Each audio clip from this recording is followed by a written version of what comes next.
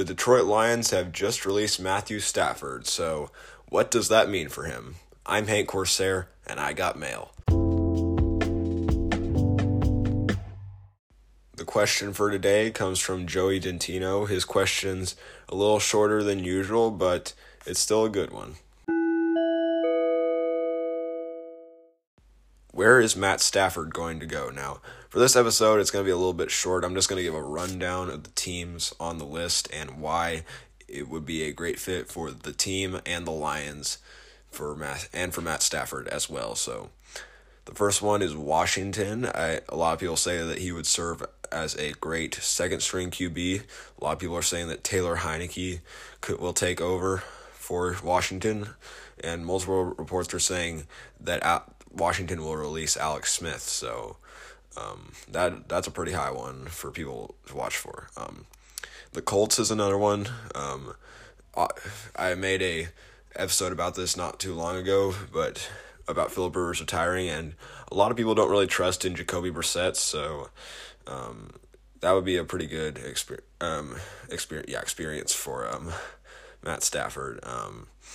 The 49ers, now a lot of you are probably saying, they got a future with Jimmy Garoppolo. Kyle Shanahan doesn't feel confident about Jimmy Garoppolo's future. He does still have a few years left on his contract, but they might try to trade Garoppolo, so I would not be surprised if Stafford ended up there. The Patriots is another team on the list. A lot of people think that would be a great place for Stafford to go because he has a lot of experience playing the game. Tom Brady had a lot of experience playing the game, and Bill Belichick has a lot of experience as a coach. So he could work with Stafford and maybe get them back to the Super Bowl and give Stafford his first ring. And another reason is Cam Newton. People were expecting this guy to come in to New England and just turn this thing around, but he looked like the way he did in Carolina, so people don't really trust in him, and he would serve as a second or third string, and possibly even the Patriots might even cut him. So the Broncos is another one.